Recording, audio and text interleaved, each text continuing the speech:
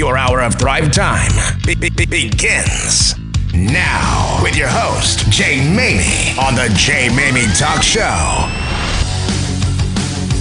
Good day, everyone, and welcome once again to the Jay Mamie Talk Show. This is Jay Mamie, and you have now entered your hour of Thrive Time. I want to thank you for taking the time out to join us on our show today. I promise you today's show is going to be yet another example of why your time invested to hear this program will continue to deliver dividends as we dive into a program today that is going to allow you to recognize resources that are available to you as you're pursuing thriving. On the show today, we're going to have the president and CEO of World Affairs Council of Dallas-Fort Worth, Liz Brailsford. It will be joining us today. We're going to have a conversation about the knowledge that is needed if you're going to have success in business, in your professional career, and quite frankly, in the pursuit of knowledge. Why international knowledge and knowing what's happening around the world can benefit you as you are positioning yourself for success in the areas of professional development and business and career enhancement. Quite frankly, in any area of your life where you want to become a better version of yourself, you have to know the international components that are important that can affect your ability to thrive here in the U.S. She's a subject matter expert in that arena. Looking forward to hearing from Liz Brailsford. And on the heels of that, we're going to hear from the CEO of Cancer Support Community North Texas. I had an interesting conversation with Michelle Louis because there are those that obviously are challenged with the situation of cancer and either where they're early in diagnosis or they're in treatment. We often forget that it's not just those that are in the heat of that battle with cancer, but also those that are their supporters, their loved ones, their family, their friends, their co-workers. You know, when someone is diagnosed with cancer and they begin that journey, it's not just them alone, it's them and those that are around them. Everybody's affected. So how do we help those that are not only struggling with the diagnosis and in treatment for cancer and are concerned about this tremendous healthcare challenge that they're facing, but those around them, how do we come around them and support them? It's a topic that's not often talked about, but we're going to dive into that topic in today's show. So again, you've arrived at the right place at the right time for the right reasons. But before we go to break and bring on our first guest, I want to share with you a conversation that I had recently with one of the CEOs that I've been coaching. It's a sort of a startup business, probably 3 or 5 years into it. So it's not really startup, but certainly it's not a company that's been around for a while, still considers a bit of a startup. So let's say 5 years. He called me up, and someone I've been coaching for about a year now, and he sounded very down. He sounded very discouraged, I think, teetering on depression. And let me just say something. Many of you that are ambitious and driven and hungry are the ones that are most susceptible to finding themselves in a downward spiral of discouragement, depression, disappointment. I've talked about that in the past. So him and I were chatting about what can he do to snap out of it. And really, as I shared with him, I said, how do you reignite your passion? How do you reignite your dream and the things that got you excited in the first place as you started this company? And he didn't have an answer for me. So as him and I sort of chatted back and forth, and I gave him what I'll share with you today, or what I call the 3 R's to reignite your business, I thought to myself, it's not just about reigniting a business. In this case, it was. But what about reigniting your passion for your professional career? What about reigniting your passion for your marriage or your relationships or friendship or your health? Or reigniting failing finances? How do you do that? How do you go from a place where you are on the cusp of despair, things aren't looking great, to this place where you are thriving? How do you ignite that again? I mean, what are the keys to reigniting that? Well, I'm going to share with you 3, and I'm going to label them for this Thrive Talk section of the show. The R's, the 3 R's of reigniting your initiative, whatever that initiative might be. Number 1, you've got to revamp. you've got to take a hardcore look, an honest assessment, and look at where do I need to revamp either in my mindset, my strategies, my marketing, my language, my sales skills. Something has to be revamped if you are at a dead halt in your business, if you're losing the thrill, the excitement, if you are failing in whatever it is that you're pursuing, you need to take a moment and begin to revamp what it is that you're doing. Examine what's working, what's not working. Look at the deficiencies. Look at the strong points.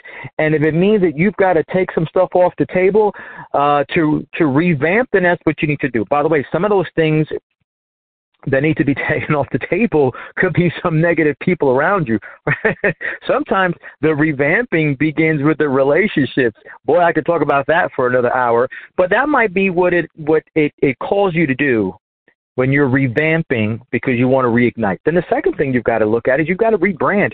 Once you revamp and you see what needs to stay and what needs to go and what could be improved and what could be what's working well, you've got to now rebrand. Rebranding means how can the world, how can the community, how can your peers, how can the public see you in a very different way? See, if the brand that you have now is not serving you, then rebranding could be part of the solution. What is a fresh new look that people can now have of you? Because if it's stale, if it's not instilling any passion, if it's not inspiring anyone, whether it's your product, your message, your career, whatever it is, if it's not inspiring others, then you might need to take a step back, look at how you can revamp, but then rebrand yourself and come out new, come out reassessed and hit the ground running again with a new message, new marketing, a new initiative, new people. As I said before, that could be what rebranding calls of you. And here's the kicker. You've got to recommit. See, rebranding and revamping, it's nice. You can do a great job with that.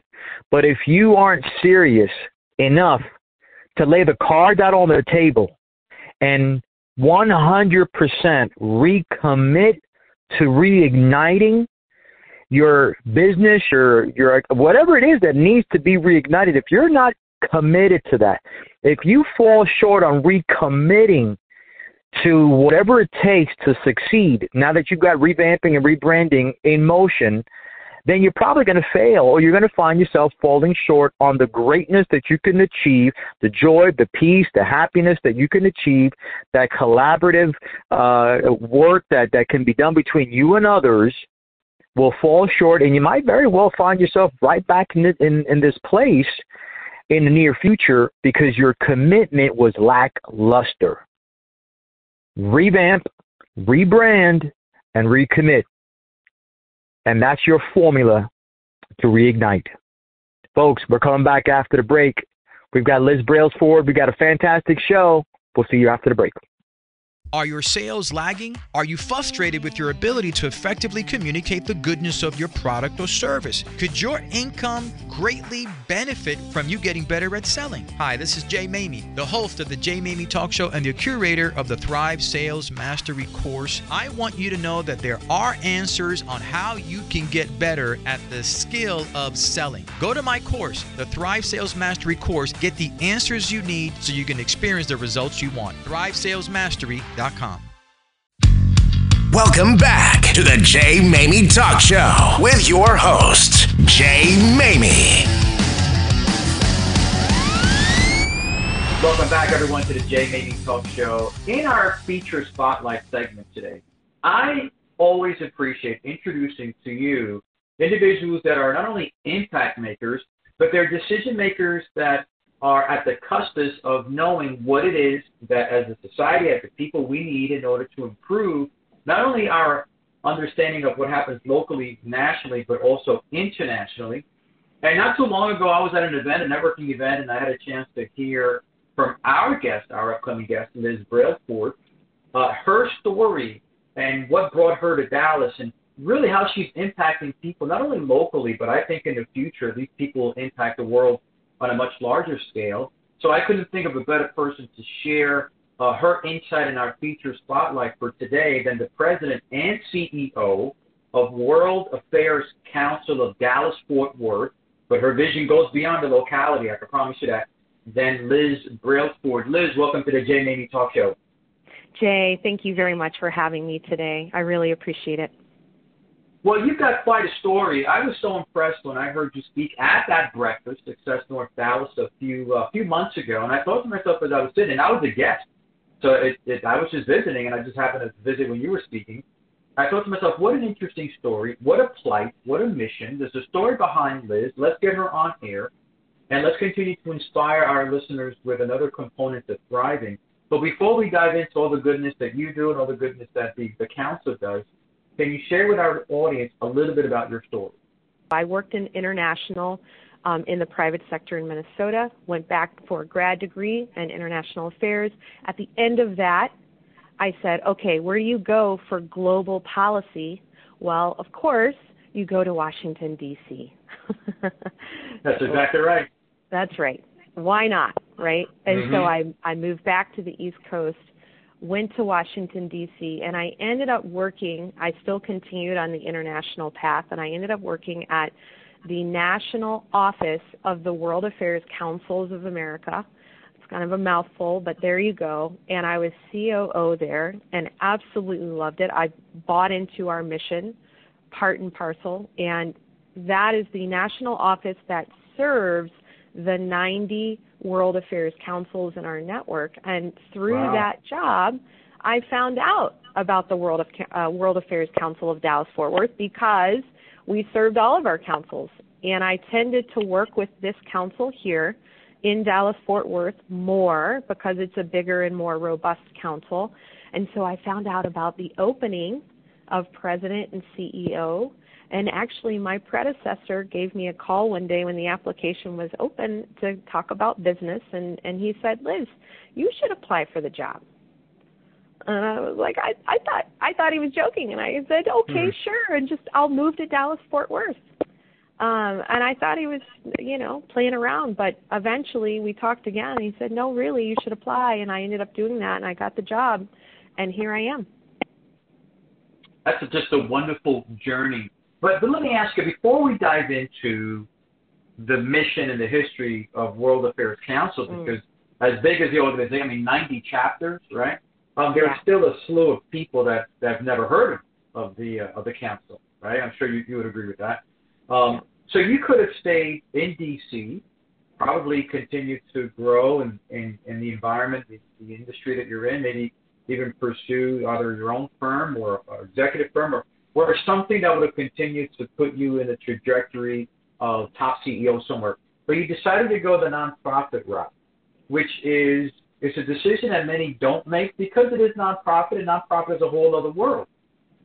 What inspired you to say, yes, I'm moving to Dallas, and yes, I'm going to pursue this position in a nonprofit arena? Yeah. So really, when I was in my early 30s, that soul searching that I was doing and the mentoring that I was receiving all led me to a confirmation in my head that I wanted to give back. And I'm not saying that if you work for a for-profit private company that you're not doing that. That is not what I'm saying. There are many, many, many wonderful companies in this world that make a profit. But in my heart, I felt that I wanted to make a difference in the world and that I wanted to go the route of either nonprofit or government. So when I went back to get a global policy master's degree, I decided to leave my for-profit private sector company in Minnesota and go to D.C. to do that. And so our national office is also nonprofit. And I felt that I was making a difference there. I'll tell you, I was there for some years, and I started to feel that I was ready for my next opportunity on my path, on the Liz path, to make a bigger difference and a bigger impact. And I felt that I was capable of more professionally. So I wanted to flex my skill set a bit more. And so that's when I got that call from my predecessor, and he said, apply for it, move to Dallas and Fort Worth. And, of course, he was not involved in my hiring process whatsoever. There was an executive national search firm, and that was a tedious but well worth it process. I had that Liz motto kick in that said, why not? And I wanted to further my path. I wanted a new adventure. And this has been an incredibly challenging position. It has been fun and thrilling and exciting. The memories and the activities that I have done since taking on this role are unforgettable. And I feel incredibly blessed and grateful to be in this position. It's all the things. And everything that I did to get here to Dallas-Fort Worth has been worth it. You know, I've always said for years, in all of my coaching and books and everything else that I do, to continue to deliver this impacting, thriving perspective for people, is that the assignment always, the assignment will always find the right person. And in this case, your assignment found you. You didn't find it, right? And here we are. It was a decision made. It was a connection that was perfect for the both of you, right? The assignment, the task that was needed, and the person to deliver the task done well. So kudos to you for taking up that challenge. But let's dive into, you're welcome. You're welcome. Let's dive into a little bit of the nooks and crannies here. In about a minute, give me the mission and the history of the World Affairs Council. And then I'm going to ask you why the knowledge of global affairs, the way it affects business, not only locally, nationally as well. What kind of impact does that have? But let's start with our listeners hearing a little bit more about the history and mission of the council. Okay, so we were founded 72 years ago in 1951. We are a nonpartisan nonprofit who our mission statement is to educate and engage North Texans on all things international affairs. We have domestic in our mission statement, but we mostly focus on international affairs. I want to read one quote to you, and then that will tie us up for this minute.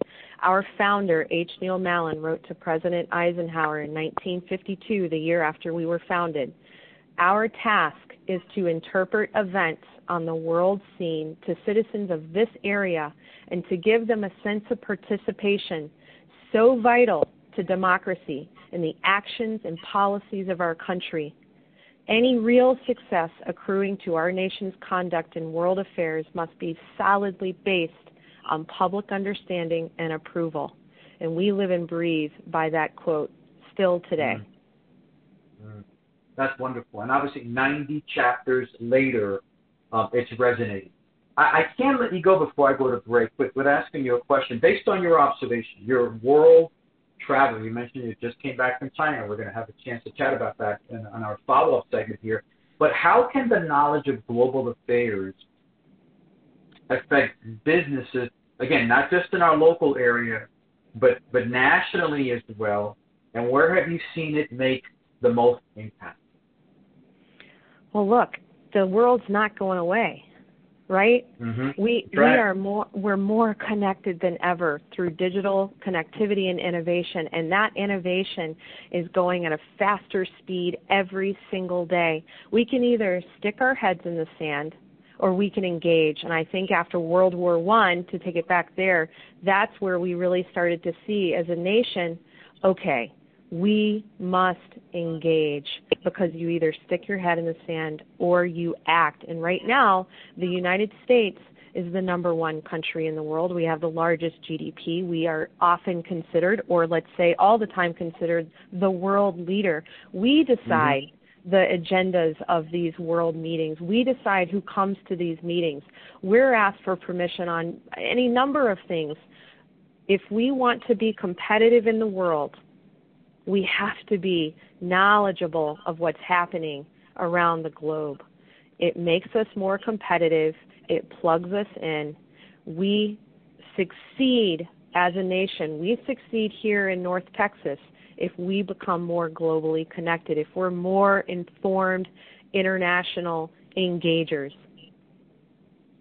let me ask you, speaking about international engagement, that's us looking outward to the rest of the world. In our final minute here, how does the world, the outside world, when they're looking over at the U.S. from an international business perspective, and you've been there, right? You've traveled, you've spoken to these folks. How does the rest of the world view our business, our culture, and then our politics? Yeah.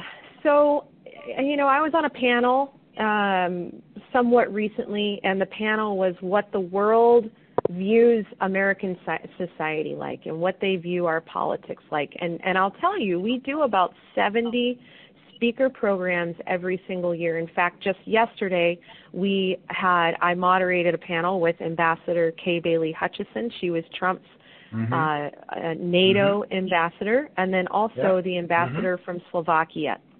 And Kay Bailey Hutchison is a long-term Texas senator as well.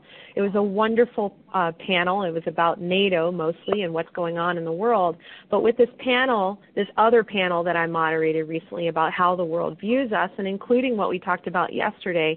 So the world mostly, we're seen positively for our technology, our entertainment, our military and universities, but more negatively for our healthcare system, our discrimination, and the state of its democracy. I'm not staking a claim on any of these things. I'm not advocating for any of this in one way or another. I'm letting you know this is how the world sees us according to some research that was done by the Pew Research Center, which is a really reputable D.C. think tank.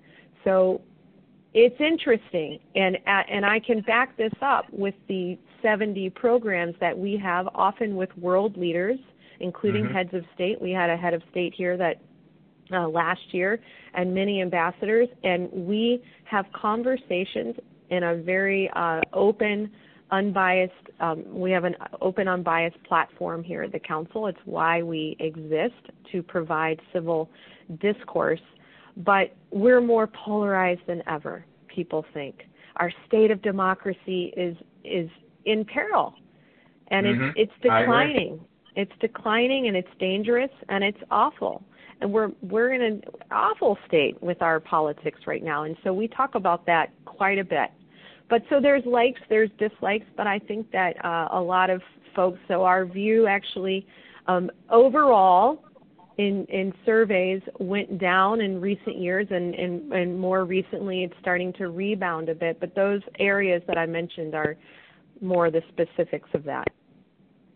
I would imagine, Liz, that the rest of the world, for all the reasons you just shared, they do see us as a strength, obviously as a strong world leader, but I believe they also see us at this point, because of the shenanigans and the things that are happening with us right now, as vulnerable. And I think that's dangerous. Vulnerable in the business community, vulnerable in the military. I think we're very vulnerable, and I think that the international vultures could see that, and we have to be very, very careful. Yeah, let me tell you two quick things. Number one, we hosted the ambassador from Washington, D.C. He's the Swiss ambassador. So the ambassador from Switzerland comes to Dallas for a program with us.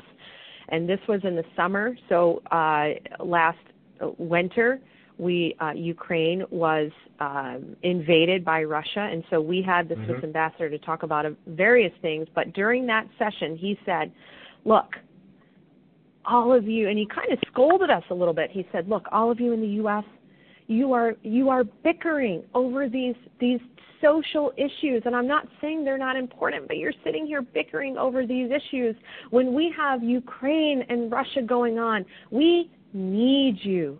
We need the United States. We need your leadership.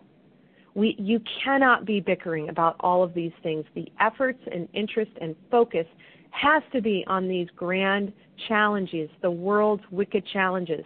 And here you are sitting fighting over these tiny things.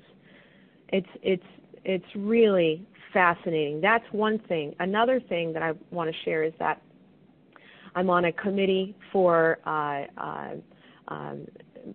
getting business, attracting the business to North Texas.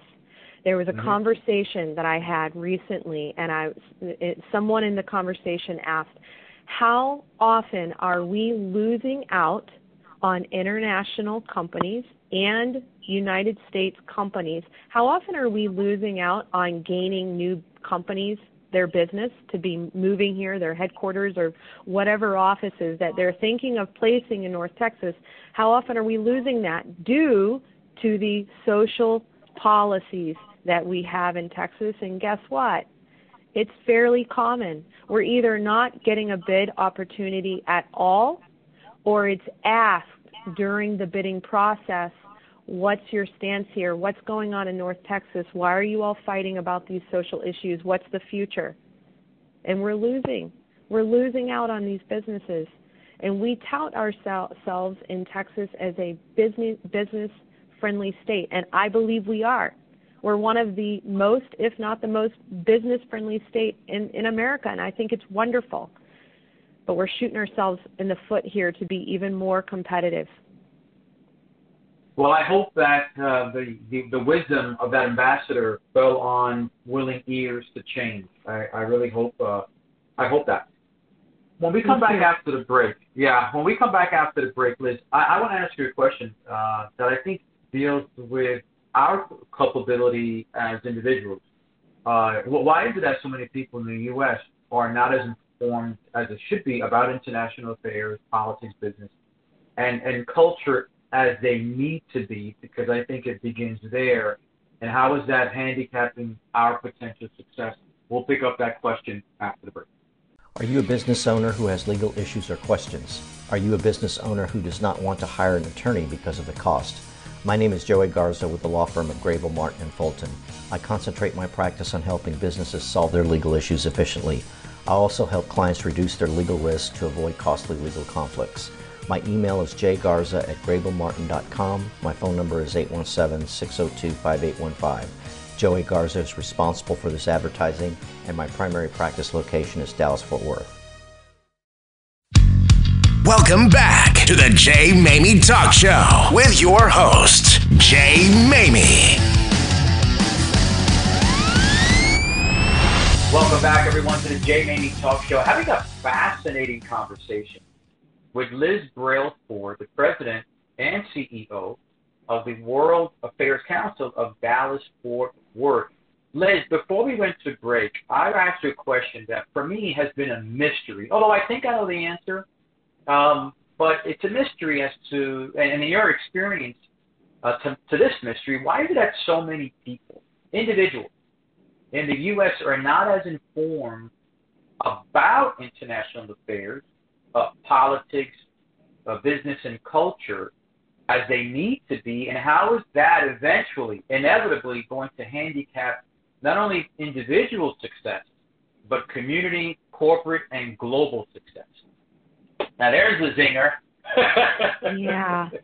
Yeah, it's such a huge thing, and it's moved slowly through the years, and we morph and evolve in different ways. But I want to bring it back to COVID for a moment, because I think that was a turning point for not only our country but our world. Of course, we are still living through so many of these after effects, and some of them are still living through the pandemic in some ways.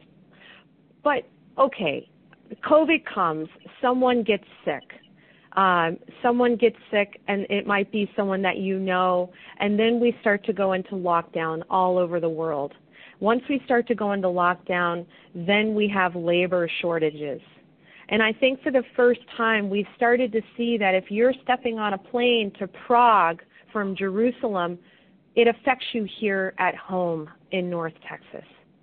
So once we start to have labor shortages, then plants are shutting down. Then we start to have global supply chain issues. Global supply chain issues continue, and more people are getting sick. And now it's not only your colleague or maybe your aunt, but it's your husband, it's your son, it's your daughter, whatever. And now everyone is sick. And now we have inflation issues. And now every single person on this globe is getting affected. Everyone is impacted. Everyone is impacted by global affairs. I think maybe for the first time in a really long time, let's just say that, Many of us are seeing how we are all connected in the fabric of our globe. And a lot of us who live and breathe international affairs like I do see this and read about it and live and breathe it. But so many of us in the U.S., to your question of why are we not engaging in international affairs, I think there's a lot of factors. So we have COVID. Maybe that's rotating our minds a little bit. People are quick to forget. We're all human. But there's a lot of competing things. Our lives are busier than ever. Let's go back to COVID for a second. COVID saw rates higher than ever, maybe. I'm not sure about that stat, so don't quote me on that, but we had high stats of anxiety, depression, loneliness, isolation. What did people do when that happened? You turn off the news. And I will be honest, I actually turned off the notifications on all my news, which is a lot that comes to me throughout the day because I need to be informed. But I turned it off for a little while there. It was a really difficult time for us as a people. And so you're turning off the news. You're worried about your family. You have many other notifications that are coming in. We have all of our smartphone computers in our pockets at all times. We're busy. And so people aren't thinking about the world. Also, the United States is quite big. It's a vast country. In a sense, we're insulated here. Why not go to the Grand Canyon for your vacation? Why not go to New York City? That's pretty common. Where a lot of countries around the world, they're much smaller. They may go to a neighboring country that's much easier to get to. So there's a lot of things, and I think that a lot of Americans feel, well, why aren't we focused on taking care of our people? Why are we spending so much money and focus on other countries instead of our own people? But let me tell you, we spend, yes, a lot of money on foreign affairs in the federal budget. But let me say that it's less than 1% of our total federal budget, less than 1%. And I will assure you that the money that we're spending around the world, which is helpful and we should be doing it, but it's not altruistic, right? We're not just doing it just out of the goodness of our hearts. And there's a piece of that, but we're also helping our own country, and we're perpetuating our place in the world, which is a leader. We need to be a leader. We need to be competitive. We get a lot of things because of that. And so, yes, we're taking care of others, but by doing that, we're taking care of ourselves. And so it is important. And speaking about that, you have, through the World Affairs Council, you have a number of programs. You alluded to that earlier. One of them is the Global Young Leaders Program, and that caught my attention immediately. How does the Global Young Leaders Program help a student and a teacher go from being an observer to an informed international partner? Well, thank you for the opportunity to talk about our work. So we have 4 pillars of work at the Council. One of them is our education work, which we have named our Global Young Leaders Program. So that is essentially our education work, one of the 4 pillars of our work. We work with approximately 70 high school campuses with junior World Affairs Councils.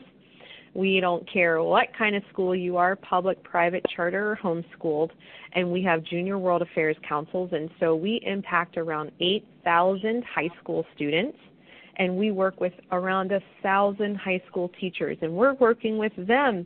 We're working with teachers on getting global curriculum back into the classrooms, civics, history, international affairs, and we're actually training teachers on global curriculum and why it matters.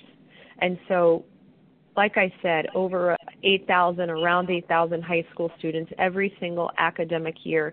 And what we want to do, our goal is to scoop these kids up early when they're young to get them passionate about the world, because if you get them passionate when they're young, it will perpetuate into when they're an adult. And what we want to do is to make our youth more competitive for our area and your companies. So we are readying your companies. One of the things that caught my attention about this particular program really plays a role in answering the question that we just spoke about, the lack of informity of international affairs and business politics. I think this program here, because it is going to provide that hands-on educational approach, not only to teachers and students, is going to make a dent in the next 3, 5, 10, 15 years and beyond. But I want to wrap up our segment here with some of the other initiatives that you and the World Affairs Councils are working on. What would some of those other programs be at the moment? Well, thank you. So education is absolutely critical. Thanks for letting me talk about that. But our other 3 pillars are speaker programs. We have around 70 speaker programs every single year that's open to the public. Another one is we work with the U.S. State Department on bringing emerging and mid-level leaders over to North Texas so they can meet with their counterparts in their industry. That's our International Visitors Program. I'll tell you, almost 600 heads of state have gone through that program when they were up and coming. So think along the lines of Tony Blair, Margaret Thatcher, Anwar Sadat of Egypt, and then current, just recently departed New Zealand Prime Minister Jacinda Ardern. She also went through our program. Unfortunately, none of them went through North Texas, but it's a critical program. So that's 3 of the 4. And then the 4th is that we serve the city of Dallas in a public-private partnership to work with them on protocol services. So what is the protocol when you have a head of state or a high-level government delegation or a foreign minister, an ambassador? We help organize those meetings, backstop, give briefings, help with the agendas, give support to the mayor. So we've done that for over 20 years. In a nutshell, those are the 4 pillars that we live and breathe for 72 years. Wow. Great work being done by a great organization with a phenomenal leader in Liz Brailsford. Liz, in our last minute here, what's the one thing or that one takeaway that you want my listeners to know about the Council, the World Affairs Council of Dallas and Fort Worth as a resource? What's the one takeaway? Or anything else that you want to provide in terms of insightful perspective as a takeaway?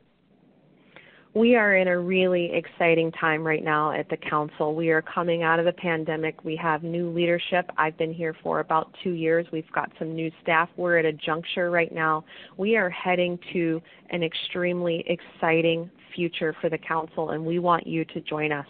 We are a members-based organization. There's something for everyone. We're going through a rebrand right now where we're going to get a new logo, a new website, new marketing collateral, and a newsletter. And we want you to come be part of this movement. We are growing, we are shifting, we are diversifying, and we want you to be with us and as part of our informed citizenry. It's critical, it matters, and we want you here. You can go to our website. Yes. Yeah, no, go ahead. I was going to ask you to make sure you give the website. I love it. Thank you.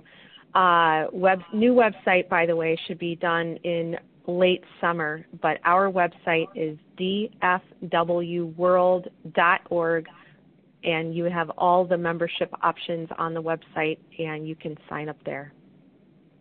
Well, Liz Brailsford, you have been an absolute wonderful guest. You provided such a great perspective on not only you as an individual behind the organization, but also the organization itself. We're going to get behind what you're doing, and anytime that you've got a new initiative, you can always count this as a place to share that to our audience. Thanks for being on the program. Jay, thank you very much for this opportunity. It's been a pleasure. Folks, we're going to be right back after the break. Hey guys, it's Sarah Jones from Cancer Support Community North Texas, where we believe in a continuum of care for everybody impacted by a cancer diagnosis. This means the patients and their friends and family too. All of our services are completely free. You can find us in Dallas, North Fort Worth, and Collin County. You can reach us at cancersupporttexas.org or give us a call at 214-345-8230. Don't forget to go to our website and check out the How to Help tab. That's where you can buy tickets to our 3rd annual gala. Hope to see you there. Friends, this is Jay Mamie, and I'm thrilled to announce that our merchandise site is now open for business just in time for the holidays. My inspirational quotes, encouragement words, and thought-provoking phrases can be printed on a number of very cool items to help you stay in thriving mode. Make sure to visit my website, thejmamie.com. Look for the store link. Check out the items. Once again, that'll be at thejmamie.com. Welcome back to the Jay Mamie Talk Show with your host, Jay Mamie. Welcome back, everyone, to the Jay Mamie Talk Show. In studio today, I'm very excited to have an impact maker. In our Impact Spotlight today, we always look for organizations that are making an impact in the lives of others. And we all know that cancer is quite the destructive vehicle when it is found in someone's life or the life of someone that you love or a friend. And it's one of these ailments that can absolutely create chaos in your life, in the life of others as well. So the resources that become available in terms of support are so important, which is the reason why we are today sponsoring for our Impact Spotlight Cancer Support Community North Texas. And we're so grateful that Blue Water Learning has partnered up with Cancer Support Community North Texas to support this particular spotlight, so we can hear more about this valuable resource right here in North Texas. And joining me today is the CEO of Cancer Support Community North Texas, Michelle Lewis. Michelle, welcome to the Jay Mamie Talk Show. Thank you so much, Jay. It's an absolute pleasure to be here. Well, we're going to dive into the goodness of what the organization provides, and we certainly want to make sure that we're clarified for those who hopefully are looking for resources and are falling short on those resources. We'll provide all the information. But before we dive into that, I'd like for our listeners to learn a little bit about the history of, for now, we'll just say CSC, okay, CSC.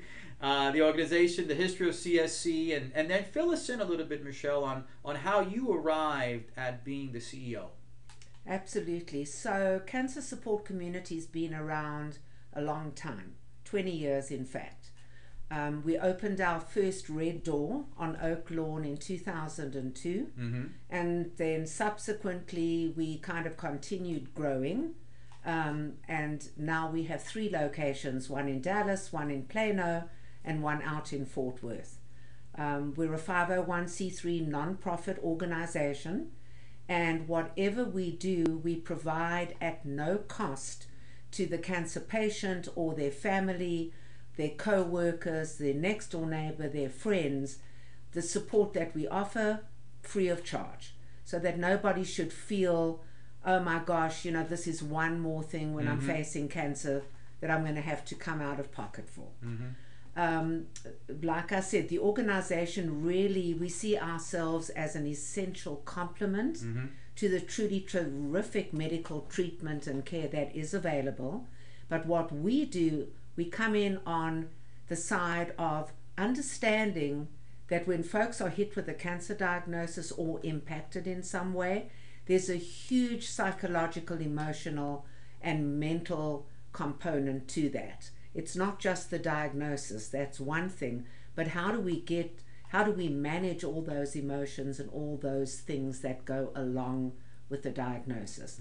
And that's where we come in and provide a really, really broad spectrum of services, ranging from things like support groups and individual counseling to what folks are really wanting, which is healthy lifestyle options. So things like exercise, yoga, meditation, qigong, the things that they can take some control over. We bring fabulous presentations on hot topics. Okay. We also provide resources and referrals. So if somebody is really struggling to pay their rent, we have a resource specialist who's bilingual Spanish, who can actually, although we don't provide the direct financial resources, we can connect somebody to say, over here might be some assistance with paying your rent or paying your electric bill or finding food, because again, when cancer comes into that dynamic, every single thing is impacted for an individual. And then we have our kids program called Noogie Land, which kind of goes back to Gilda Radner giving, the noogies on the head, and social events, because people have got to live with cancer. Correct. That's kind of our philosophy. It's going to come in, it's going to start stripping away a lot of the things you normally do. What can we do to provide opportunities for you to live and engage in your life and move forward? So again, all our services are provided by licensed mental health professionals. We have a wonderful board of directors that supports what we do. We are well connected into the medical community and into others, like-minded folks who provide services. And we've been doing it for a long time and successfully, like I said, since 2002. So what I mean, I don't know who was inspired to start the organization, but what was let's say the launching pad for it? Because I'm surprised it's been around for 20 years now, but as you and I were discussing earlier, it's not a resource that many people are yet aware of, or at least have tap into, and it's been around for 20 years. So how did it begin? And why do you think that's an organization that's been around for 20 years is not as known as it should be, considering we're talking about cancer support? I think so. Okay, so the launching pad really was Gilda Radner. And look at that. yeah, Okay. so Gilda herself had an ovarian cancer diagnosis. And when she was out in California, she connected with an organization out there called the Wellness Community, where she did go for the psychosocial, emotional, mental health support while she was getting treated. And then she said her husband at the time was Gene Wilder, and she said, this is great. Okay, I can go to California and get the support I need, but I come back to New York City and there's nothing. So sadly, she did pass away. Right. And then Gene Wilder, Mandy Potemkin, the late Joel Siegel, a bunch of their other friends got together and said, Gilda always said, we need the support. And so they came together and formed the Gilda's Club organization that opened in New York City to begin with. And then kind of organically across the country, people said, well, we need that. Why don't we have that? And so organically across the country, more Gilda's clubs came into formation. And then round about 2009, the Gilda's Club organization, together with a wellness community, each of whom had about 24 affiliates like Cancer Support Community, North Texas, they said, you kind of do what we do, we kind of do what you do, why don't we think about combining our efforts with the intention of serving more people?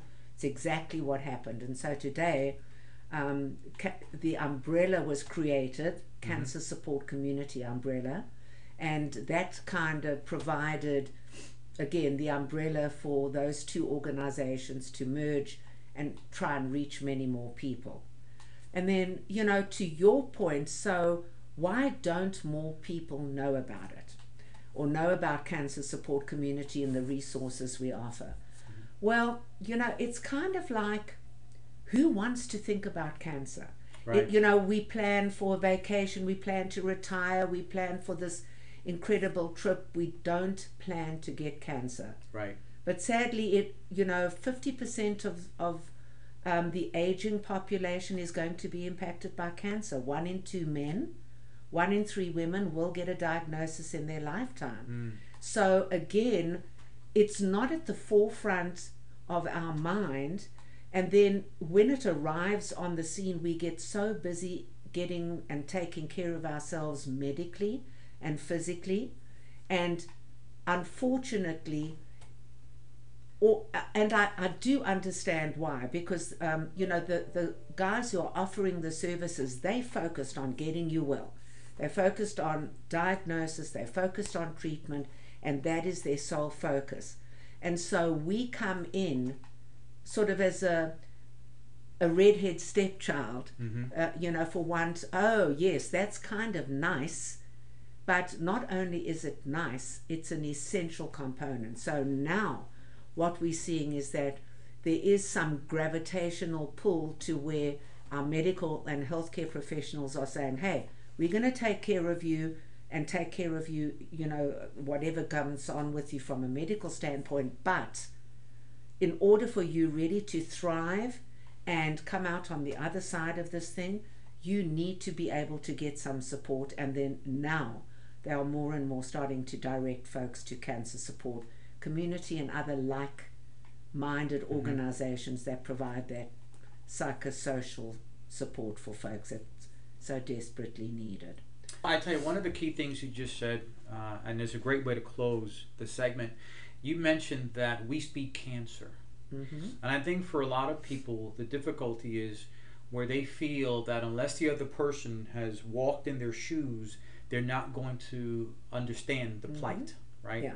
They're not going to resonate with the pain and the suffering and the psychosocial emotional roller coaster. Yeah. But having people here that have walked that walk, I think is one of those ingredients that makes this place so special. Absolutely.